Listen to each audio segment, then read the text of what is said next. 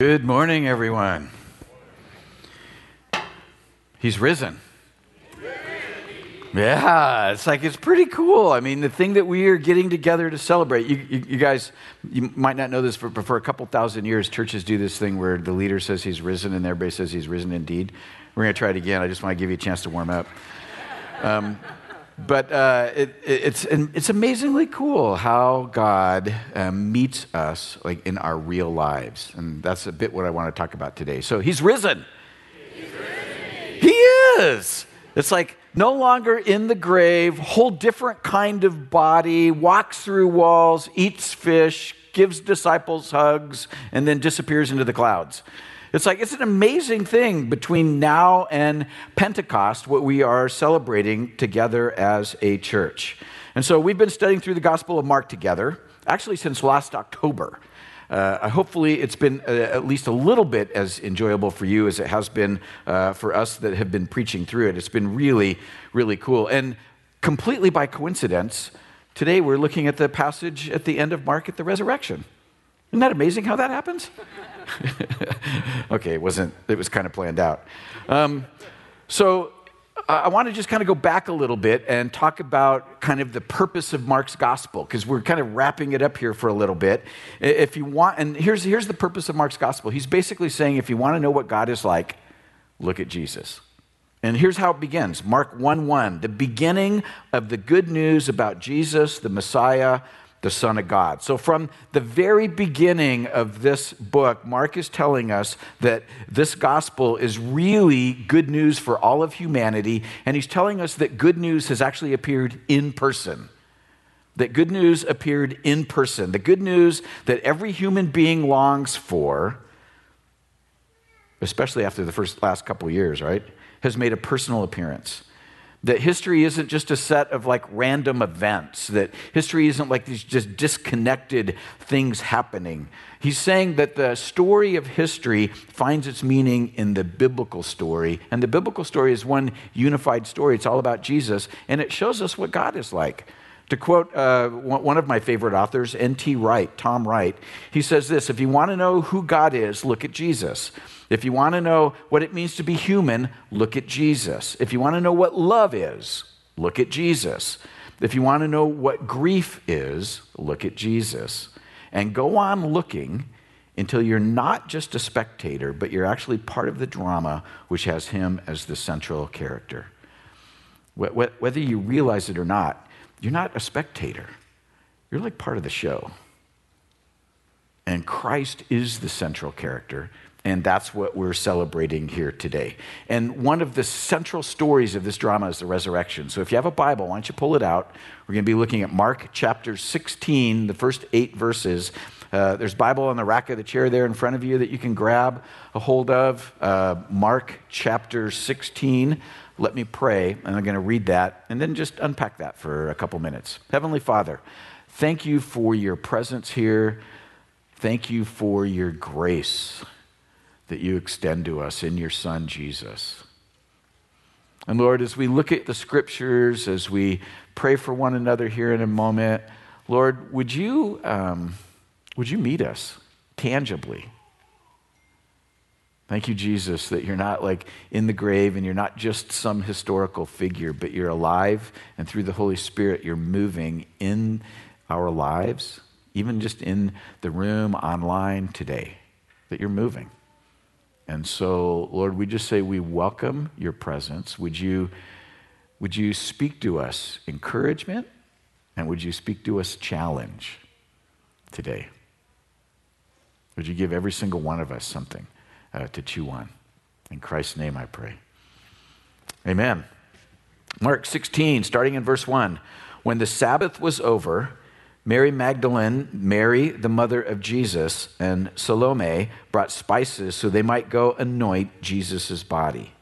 Very early on the first day of the week, just after sunrise, they were on their way to the tomb.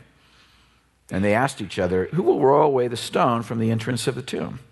But when they looked up, they saw the stone, which was very large, had been rolled away. As they entered the tomb, they saw a young man dressed in a white robe sitting on the right side, and they were alarmed. Don't be alarmed, he said. You are looking for Jesus the Nazarene who was crucified. He is risen. He's not here. See the place where they laid him? But go, tell his disciples and Peter, he is going ahead of you into Galilee. There you will see him just as he told you. Trembling and bewildered, the women went out and fled from the tomb. They said nothing to anyone because they were afraid. I'm going to stop right there. Let me put the story in just a little bit of context for us. The story of the Bible is the story of God making everything new. All of history is headed in one direction according to Scripture. God is going to create a new heavens and a new earth, and he's going to dwell with his people forever. If you remember, the story starts out in the garden, Genesis 1 and 2, where everything is perfect and beautiful, and we are given a responsibility to nurture and care for one another, to care for and to nurture life and creativity and growth, to care for one another, and to be involved in God's beautiful creation, living in harmony with him and living in harmony with one another. But then, as God tells the story, Genesis 3, we wanted to be in charge. We want to be like God. We want to go after wisdom, and we want to go after love on our own terms. We don't like the way that God has designed it, and so we're the ones who disobeyed. We're the ones who walked away from him. We bring disharmony. We bring disintegration, like into all the world. And the story of the Old Testament is the story of God enacting a covenant with humanity to bring us to himself once and for all. Everything that God promised, everything that God did with Israel was a primer. It was a pointer to Christ Jesus. He fulfills all of his promises to Israel and to us in Christ Jesus. So that the goal, the end of the Bible, is that God will once again dwell with his people. That's Revelation chapter 21. The Apostle John writes, I heard a loud voice from the throne saying, look, God's dwelling place is now among the people, and he will dwell with them, and they will be his people, and God himself will be with them and be their God. And he'll wipe every tear from their eye. There'll be no more death or mourning or crying or pain or COVID. For the old order of things, I added that part in. For the old order of things has passed away. He who was seated on the throne said, I am making everything new. God's going to make everything new. And it's really interesting. When you look up the word everything in the Greek, guess what it means? You guys are brilliant. You're like Greek scholars. It means every stinking thing. Like all of it is going to be made completely new. And this work of making everything new, it began in the resurrection of Christ. We see Jesus in a brand new body. He's still got the scars. We'll talk about that in a minute. But he like just appears in rooms. And then he gives them hugs. And then I don't know what the molecular structure of his body was at that point, but it was pretty amazing because he could eat fish, but then he could just disappear through a locked door. Like Jesus' body was totally different. We see that he invites us into a new kind of life. And we see the beginning of that from his very first message in Mark chapter 1, verse 15. He says, the time has come, the kingdom of God has come near. Repent and believe the good news. Kingdom of God is like shorthand for this new that God is creating. And he says it's available, it's at hand, it's within reach. And the way you get it is you repent. Greek word metanoia, we get our word metamorphosis from. It means a change. It means to change your mind, change your direction for living. To repent and believe that you place your faith in him. He said that's the way in. That's the way to access the new that he is bringing. And then we see what it looks like in the resurrection. When you encounter Christ, when you begin to give your life into Christ, it's like God plants the new inside you. The old is still there. And they're kind of growing side by side. That's why it often feels like such a struggle to follow Jesus, right? But the new is there, and it is growing, and it is growing. The more that you live with him, the more that you follow him, the more that you surrender to him, the more that you rearrange your life as a life of worship to him, the more that he changes you. The Apostle Paul writes, you actually become a new creation in Christ. Therefore, anyone who's in Christ, the new creation has come. The old is gone, and the new is here. When you begin to understand the biblical narrative, you begin to see that we're not headed back to the beginning. We're not headed back. The beginning was great, but we're not headed back there. We're not headed back to the garden. We're not headed to be some disembodied spirit somewhere floating around playing a harp on some cloud. It's like we're headed to and by the way, I like harps, like especially like harmonica type harps, right? They're amazing. So if you play a harp, God bless you. I'm not making fun of that. No, what I'm talking about is the biblical story is one of God making everything new, new heaven, new earth, dwelling with us forever. And as followers of the resurrected Christ, part of the church, we get to be participants in the kingdom right now, in the new God, actively joining with God through the empowering presence of God, the Holy Spirit. We get to actually embody and live out the new today in everything that we do, in all the ways that we play, in all the ways that we have relationships. We get to actually live that out in our daily life. We're working alongside God, as it were, to bring flashes of the new, of the kingdom of God, flashes of it right here in our daily lives. So what does it look like to actually live as people of the resurrection? Well, here's the outline I want to use today. It actually comes from an old pastor back in the 400s. His name was Augustine, and a friend of Augustine's reached out to him shortly after Jerome died. So I think it was after 420, something like that. So it was a long time ago, right? A friend reached out and said, hey, could you make me a handbook for how to follow Jesus? Like how to live as a Christian. And so Augustine wrote back and he goes, yeah, I can do that for you. It's all about faith, hope, and love. He goes, you probably want me to unpack that a little bit more, and so he kept writing. He goes, but it all boils down to faith, hope, and love. To be a people of the resurrection, to be as followers of Christ today, we're like children of the resurrection. To be that person is to live a life of faith, hope, and love. By the way, when you look at the writings of the Apostle Paul, if anybody wants to do this study, it'd be really fun.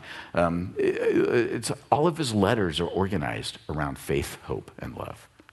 That's what God's actually inviting us into. It's an amazingly cool thing. And so I use that as kind of an outline today. The resurrection of Jesus anchors us as people of faith, hope, and love. What does that mean? Let's look at the story of the resurrection through that lens. First of all, our faith, it's a life of faith, and that faith is firmly rooted in reality. It's not in wishful thinking. It's not in self-help. It's not in some weird disconnected from reality conspiracy theory. Birds aren't real. It's faith founded on historical reality, right? Do you ever wonder why the scripture lists all the names of people? Do you ever wonder that? Do you ever start reading through the Bible and you get to the genealogies and you're like, I'm so bored. Do you know why it lists all the names of people? It's because the people were actually there. There were real humans living on the planet that experienced this with Jesus and with God. I love the way the scripture lists their names. They were really there. If somebody were writing about it today, it would list your name because you're really here. I was like, this is something that really happened. It's actual, real history. So the resurrection marks out Jesus as in a category of one. No one else in the history of the world, ancient or modern, believes that anyone else died, was buried, came back to life, fully embodied in a transformed body, but the same person, and that they now live eternally in that embodied existence. The only person you can say that about is Jesus Christ. It's a faith that's rooted in reality. There's so much I could say about that. But it's a faith that presents a version of reality that's going to leave you totally freaked out and speechless. The version of reality that just wipes you out. The women in this story are alarmed, trembling, bewildered, and afraid. I love all the adjectives to describe what was going on inside of them. They're thinking, what's going on? This doesn't fit into any category that they had. They're so freaked out, they don't talk to anybody about it for a while. And it wasn't just the women who were freaked out. If you read about the story of the resurrection in Matthew records there was a violent earthquake, for the angel of the Lord came down from heaven and going to the tomb, rolled back the stone and sat on it. That's like an ancient angel mic drop. His appearance was like lightning. His clothes were like white as snow. They don't even have words to describe what he looked like. And I love verse 4. The guards were so afraid that they shook and became like dead men. They had seizures and passed out. They were so afraid. The women were trembling and afraid and all that. They didn't pass out. They didn't have a seizure. The women were tougher, right? They'd given birth. They were way tougher, right? The tough centurion guards are boom, they're down, right? They're just they're out of it.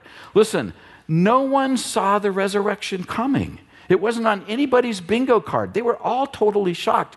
We are still completely unable to process the depth of this, which is why we have bunnies and eggs.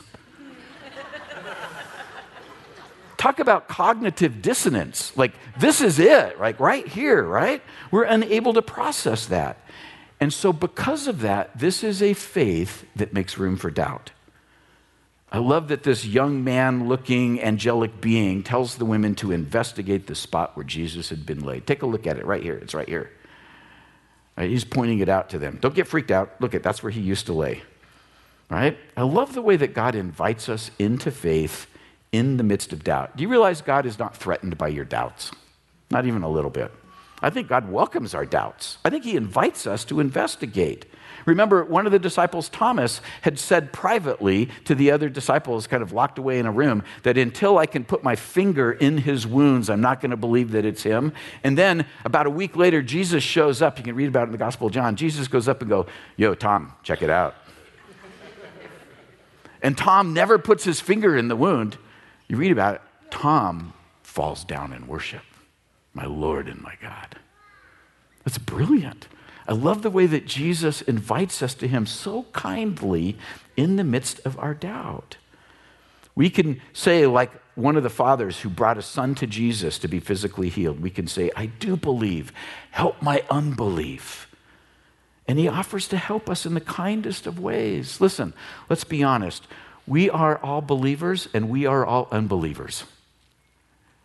You have doubts. I have doubts. We experience faith. We experience doubt. Just as Jesus was about to ascend into the clouds, Matthew, one of the 11 disciples, records this. When they saw him, they worshiped him, but some doubted. This is after they'd been with the resurrected Christ for 40 days. Like, that's Pentecost is the thing that we're celebrating, like in 50 days from now. They'd been with Christ for that whole time, and some of them still doubted. Listen, this is a faith that invites you into something. I guarantee it'll totally freak you out. God's inviting you into way more than you ever thought he's inviting you into, and he meets you in that because it's a faith that rearranges all of life. This is a faith that rearranges all of life. I love to highlight this simple point. The resurrection changed for the whole planet what we think of as the first day of the week. First day of the week is Monday. Guess what? First day of the week is Sunday. Last day of the week is Saturday. The Sabbath was Saturday. They got done. First day of the week, they get up to go take care of the body. They bought their spices. They bought everything. They couldn't do it on the Sabbath. They're showing up the next day, first day of the week. When did the first day of the week switch to Monday? It's because the church of Jesus began to worship on the day of the resurrection. And now we all think of the first day of the week as Monday, the second day of the week. Think about it. What would have to happen in human history to change the whole planet into having Tuesday as the first day of the week? Something giant, right? Like, this is giant. It changes absolutely everything. That's like a simple illustration. I remember reading through the Gospels the very first time. I'm going through the Gospel of John. I get about 3/4 of the way through it. I remember I was working at my dad's service station, gas station, Union 76, back in the 76. Back in 76. Union 76. I never made that connection before. It's my father-in-law. It doesn't take much to entertain an idiot. Anyway, back to the story. I remember reading through the Gospel of John, and I get about 3/4 of the way through it. I'm thinking, if this is true, this changes everything I thought I knew about the world. Like, this should change how I treat people.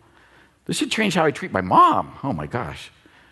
Like, this should change everything if this is true. And that's like, the day of the week is a simple part of that. It rearranges all of life, which is why the doubt is always there. And I love this at the end. It's a faith that involves, empowers the overlooked, the cast aside, the unimportant, the marginalized. Sadly, in Jewish culture of that day, the women were incredibly marginalized. And after this, no longer were they marginalized. The women were not considered to be good witnesses. If you're going to write a story that you're going to take to the whole Roman Empire, you would not have women as the witnesses. That's just not the way it worked in that culture, right? And so God says, oh, I don't care. I love them. They're going to be my first witnesses. They're the ones God entrusted with the greatest news ever. They're commissioned by God to tell the rest of the world what had happened. I firmly believe that God has been commissioning women for ministry ever since. We're invited into a life of faith. We're invited into a life of hope. I could go on the faith thing for like all day, but let me switch gears to go to hope. Have you ever wondered why in Jesus' resurrected body, the scars weren't just wiped away, like back to fresh, brand new? Ever wondered why he brought the scars? If you think about it, the memento that he took from his time on earth in his physical body was scars. I think it's genius that God took scars with him. I think it teaches us so much and it gives us so much hope. Listen, we live in the real world just like Jesus did. And we experience brokenness and fractures and lots of scars. It's a normal part of living in a world that has, in essence, turned its back on God. And when something gets broken in our lives, what we do is we just want to get over it. Or we want to super glue it back together in such a way that you can't tell it was ever broken.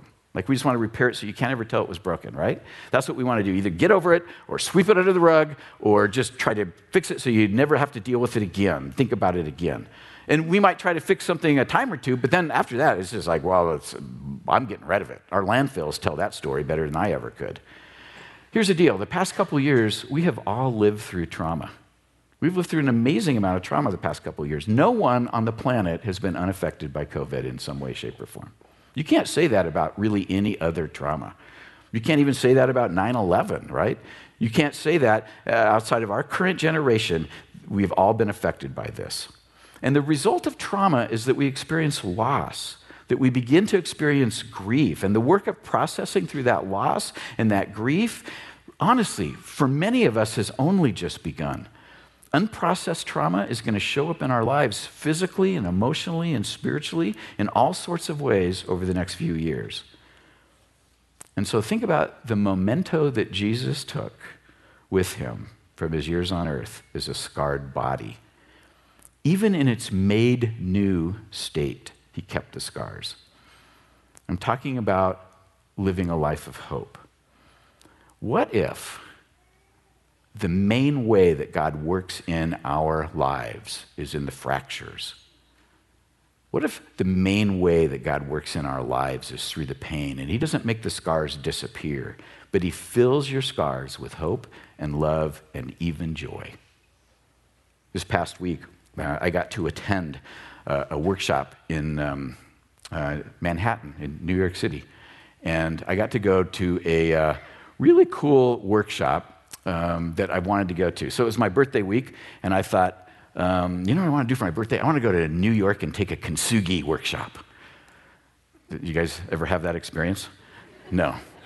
So here's the deal. I learned about kintsugi a few years ago. I bought this mug back at a really painful time of my life, a time of my life where I was crying pretty much every day over pain of a really just rugged divorce that I went through in my early 20s. I was living in an old Volkswagen bus wearing Birkenstocks, had a really cool long mullet. I played the flute. I was an earth muffin. I was a crunchy earth muffin. I ate grape nuts all the time, right? And smelled bad. I was like one of those kids. And I had been through this incredibly painful divorce. I just decided I didn't trust the humans, and I just wanted to get away from all y'all. Right? I just was tired of y'all. And so I would stop at really beautiful places. I'd do watercolor paintings, sell them for a few bucks, go on, buy the next box of grape nuts, and keep going down the road. And along the way, I bought this mug at a pottery place and at a potter on the coast of Oregon, and it's really cool work. It's super thin, just beautiful. It gets really hot, so it warms you up on those cold mornings when you're living in a Volkswagen bus. And I just met God regularly as I played my newly purchased flute and did watercolor painting and drank tea out of my mug, not coffee, because I was staying away from chemicals, grape nuts and all. And And along the way, one of those times I'm getting out of my mug, the old Volkswagen Bus 64. It doesn't have like cup holders or anything like that. It's setting on the deal. In fact, it didn't even have a place to strap in like car seats. Later on, when Brenda and I had our first child, we bungeed the car seat between the two front seats. Just imagine that. It was great because it bouncy, bouncy, bouncy. Keep him entertained. Totally illegal today. Anyway, he lived to tell the story. I'm getting out of that bus, and I just bump the mug with my elbow, and it starts falling out onto the pavement, and I'm following it down like, no, like the commercial, and it bounces, and I grab it, and it had a hairline fracture for the past like almost 40 years. I've kept it because it was a deeply meaningful time in my life where God met me. And about every couple of years, I would pour warm hot water or coffee into it to see if maybe it had healed itself. Because I read somewhere that sometimes pottery, will heal itself. Heal yourself. And I prayed for it. It never happened. And what it would do is a hairline fracture, it would just weep out. The liquid would just weep out of it. And so I called it my weeping mug because it remembered all my times. I know, I'm sappy and emotional. Just deal with it if that bugs you. And so I just called it my weeping mug. And every couple of years I'd pour stuff into it. And then I learned about kintsugi. And kintsugi is like a 17th century, began in the 17th century Japanese tradition where they repair pottery that they'd used like for their tea ceremonies that was like a family heirloom, a family treasure. And it would break because of accident or earthquake or Volkswagen Bus elbow. And they would repair it, but in a way that actually like makes it more valuable and more beautiful than it was in its unbroken, useful state. Man, there's a picture there, right? That's like incredibly cool. The master, the kintsugi master, will, rather than throwing it away, they'll hold on to it for like a couple generations, take it to a master who then carefully fills the cracks with a lacquer mixed with gold. We break something, we just throw it away, right? In kintsugi, you're highlighting the fractures with gold so that what once looked like a fracture begins to look like a landscape or a mountain, and it's way more valuable than it used to be. And so I went to this workshop, and you can put up a picture of my finished mug, and I took this, and what we did at the workshop is we sat and we held the broken pieces of pottery, and then we meditated for a few moments, led by this amazing artist, Esther, that I met out there. And she just led us through meditating for a few minutes about not just the broken piece in front of you, but like the broken parts of your life. And what might it look like if there was healing available and the broken parts of your life became some of the most beautiful parts of your life? And what if rather than trying to get rid of scars, the scars become the place that cause others to fall down and worship God because of what he's done in our lives?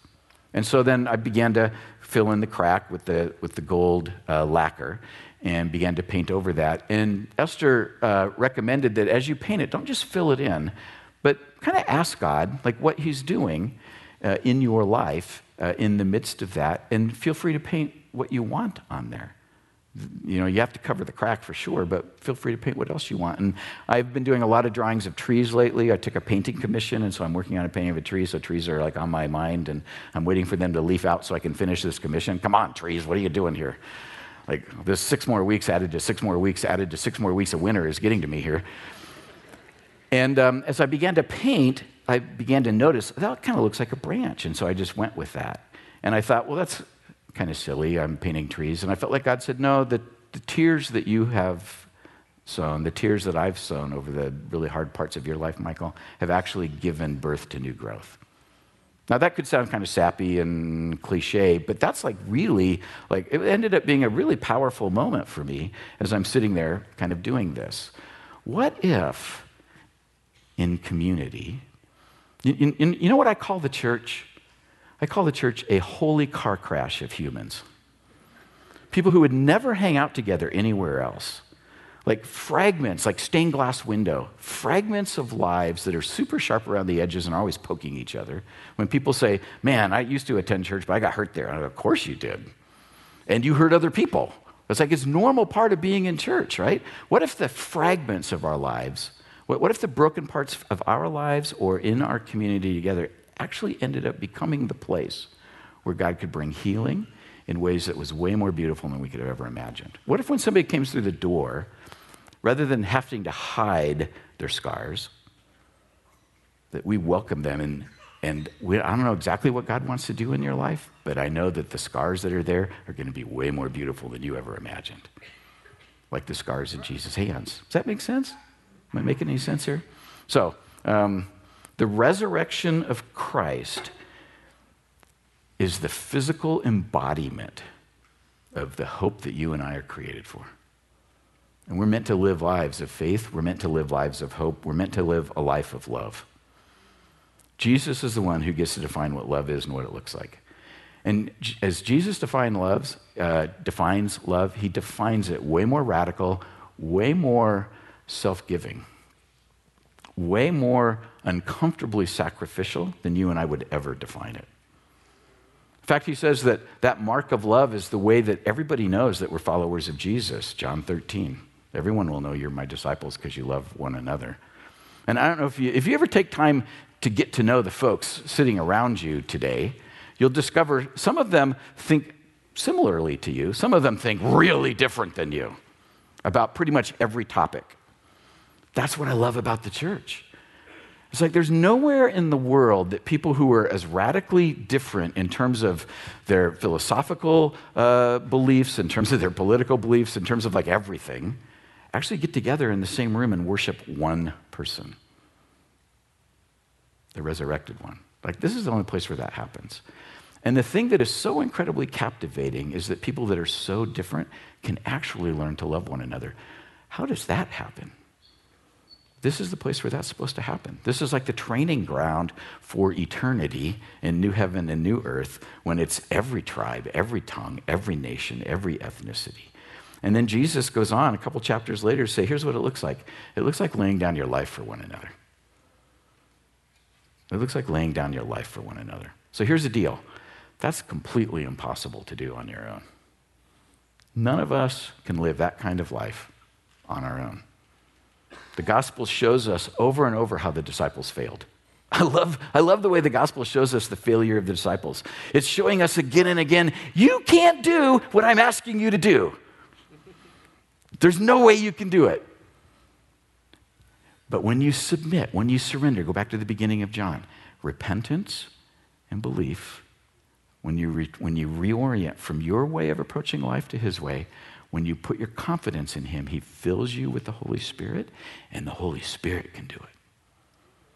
You're invited, the resurrection invites you into a way of life that you can't possibly do. That's why it's so offensive Paul writes about it in 1 Corinthians, it's offensive to the Jews and the Greeks. It's offensive to those that are really, really smart because they have to say, I'm not smart enough for this. And it's offensive to those who are really, really religious because your religion ain't going to get you here.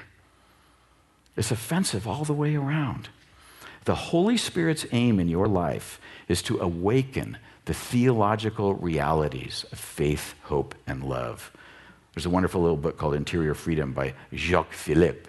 He's French, so I have to say it like that. And he writes this, the Holy Spirit's aim in your life is to awaken the theological realities of faith, hope, and love in us and to make them grow. So because of the resurrection, because of the empowering presence of the Holy Spirit, our lives are meant to embody faith, hope, and love. Faith. We enter through faith. We enter through the past. We enter as we remember the Exodus, the cross, and the resurrection.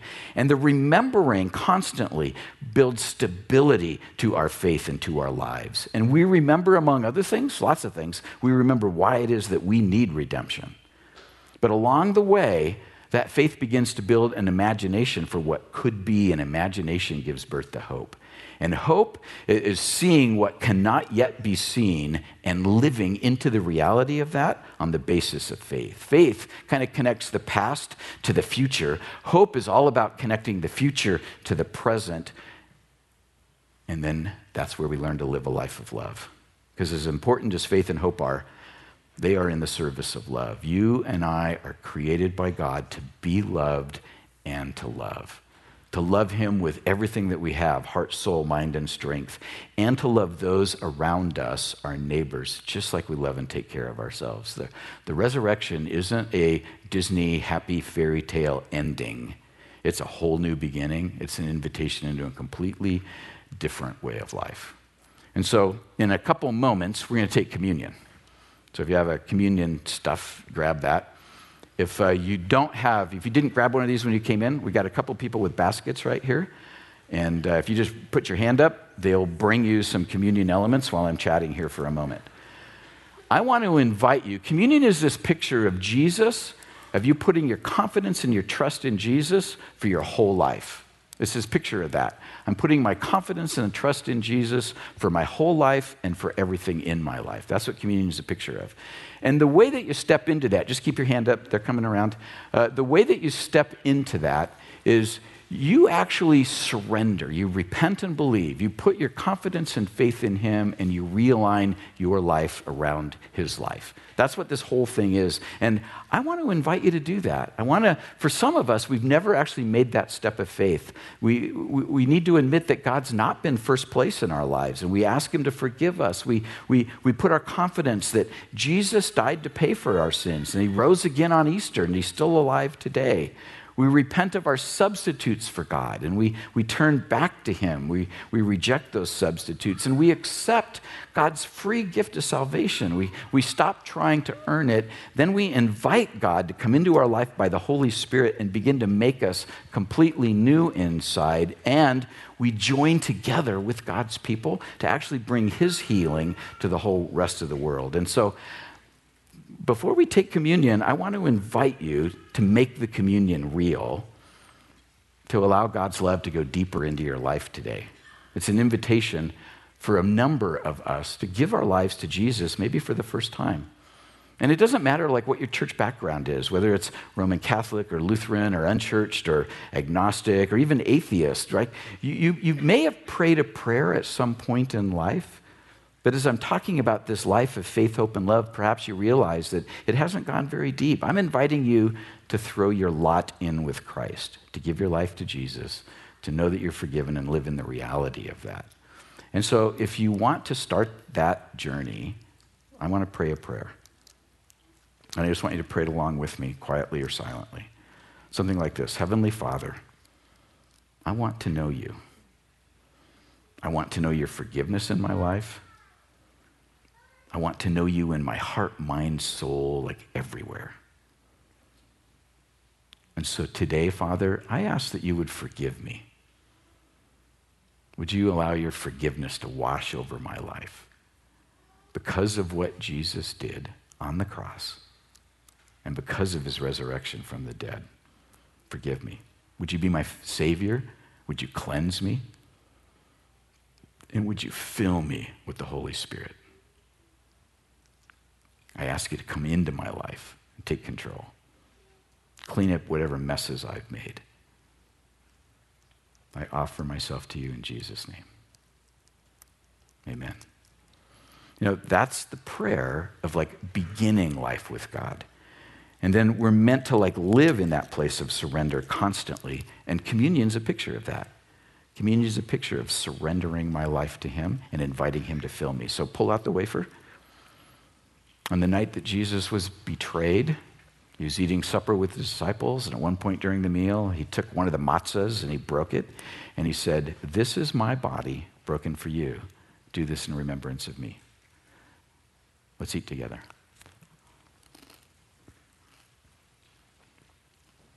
Well, Jesus, thank you for your death on the cross. Thank you for your perfect life. Thank you for the way that you show us what love is, not just tell us.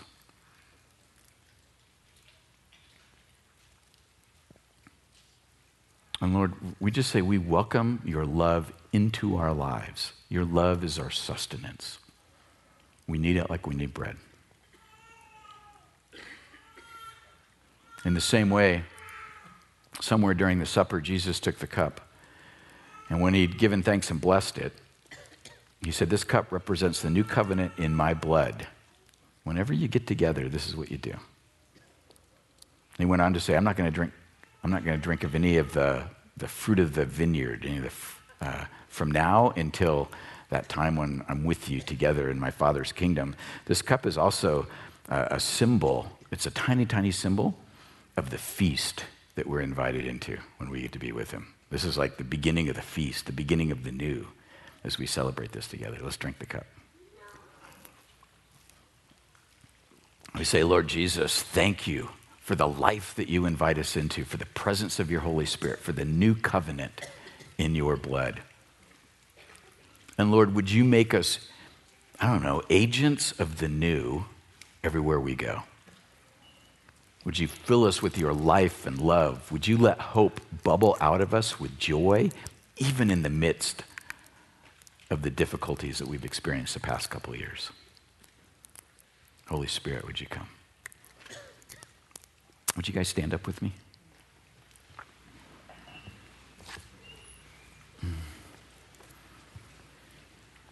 Worship team can come on up. If you're on prayer ministry team, why don't you make your way up here? For those of you that prayed that prayer of surrender with me for the first time, I'd really like to invite you to do a couple things. In a moment, I'm going to have some folks up here to pray for us, and there'll be a couple things that I invite people forward for to get prayer. But if you prayed that prayer with me for the first time, surrendering your life to Jesus, I'd love to have you just come up and get some prayer. And there's a little packet that they'd love to give you. It's got a New Testament Bible, like I was reading that first time back in 1976, working at Union 76. I'm never going to forget that. That's really cool now. And there's stuff that God wants to impart to you through the scriptures. And so I would just encourage you, come up and let them know, and let them pray for you, and then kind of give you one of those packets. There's also, I saw some packets by the door on your way out the door that you can grab and take with you. I believe that God wants to empower you with a brand new kind of life. It's not just a religious ritual to pray that. There's something that God really wants to impart to you, and he is imparting that to you even right now. And then secondly, there's a whole bunch of us that our scars have been embarrassments to us. But we've tried to kind of hide the scars. I'm not trying to glorify our brokenness. I'm not trying to glorify our weakness. But you can go through life where you take the trauma, you can take the shame, you can take the stuff that you experience that's really hard, and you can just shove it under a rug over and over and over again. And pretty soon, it makes it hard to walk across the room because there's so much crap under the rug. And some of us are having a real struggle of just walking through our lives. Day by day, we keep tripping over the same things over and over again. And what I want you to invite you to do is come up and get some prayer and allow God to begin to put his gold into those fractures of your life. He doesn't want to just wipe it away like it's never been there. He actually wants to empower you to live a whole different kind of life. That you could be as proud of the scar as Jesus is of his, because of the way that he's moving, God is moving and working and bringing healing to your life. And it's not proud of the scar, it's proud of like what God does in the midst of that. And so God, would you give us courage to respond to you, to identify some of those things in our lives that are really broken, where it actually, when we think about it, we don't experience hope at all. We don't experience the new life that those tears are meant to bring. God, would you give us the courage to actually get prayer, to actually interact in community with others right now here, so that we can experience your hope and your healing in a really powerful way. And of course, we'll pray for anything going on in your life. And so these guys are going to lead us in worship for a little bit. There's folks up here in the front that would love to pray with you. And I just invite you, just take a few moments, just hang out. The same way that I did holding that little mug before I painted it, before you leave, just kind of hold this moment with God and ask him what he wants to do. Holy Spirit, would you come? And would you give us courage to respond to you, God, and experience your grace and your healing in really cool ways. In Christ's name, amen. Feel free to hang out in here for a little bit. Other than that, God bless you guys. Thanks for joining us on Easter. He really is risen.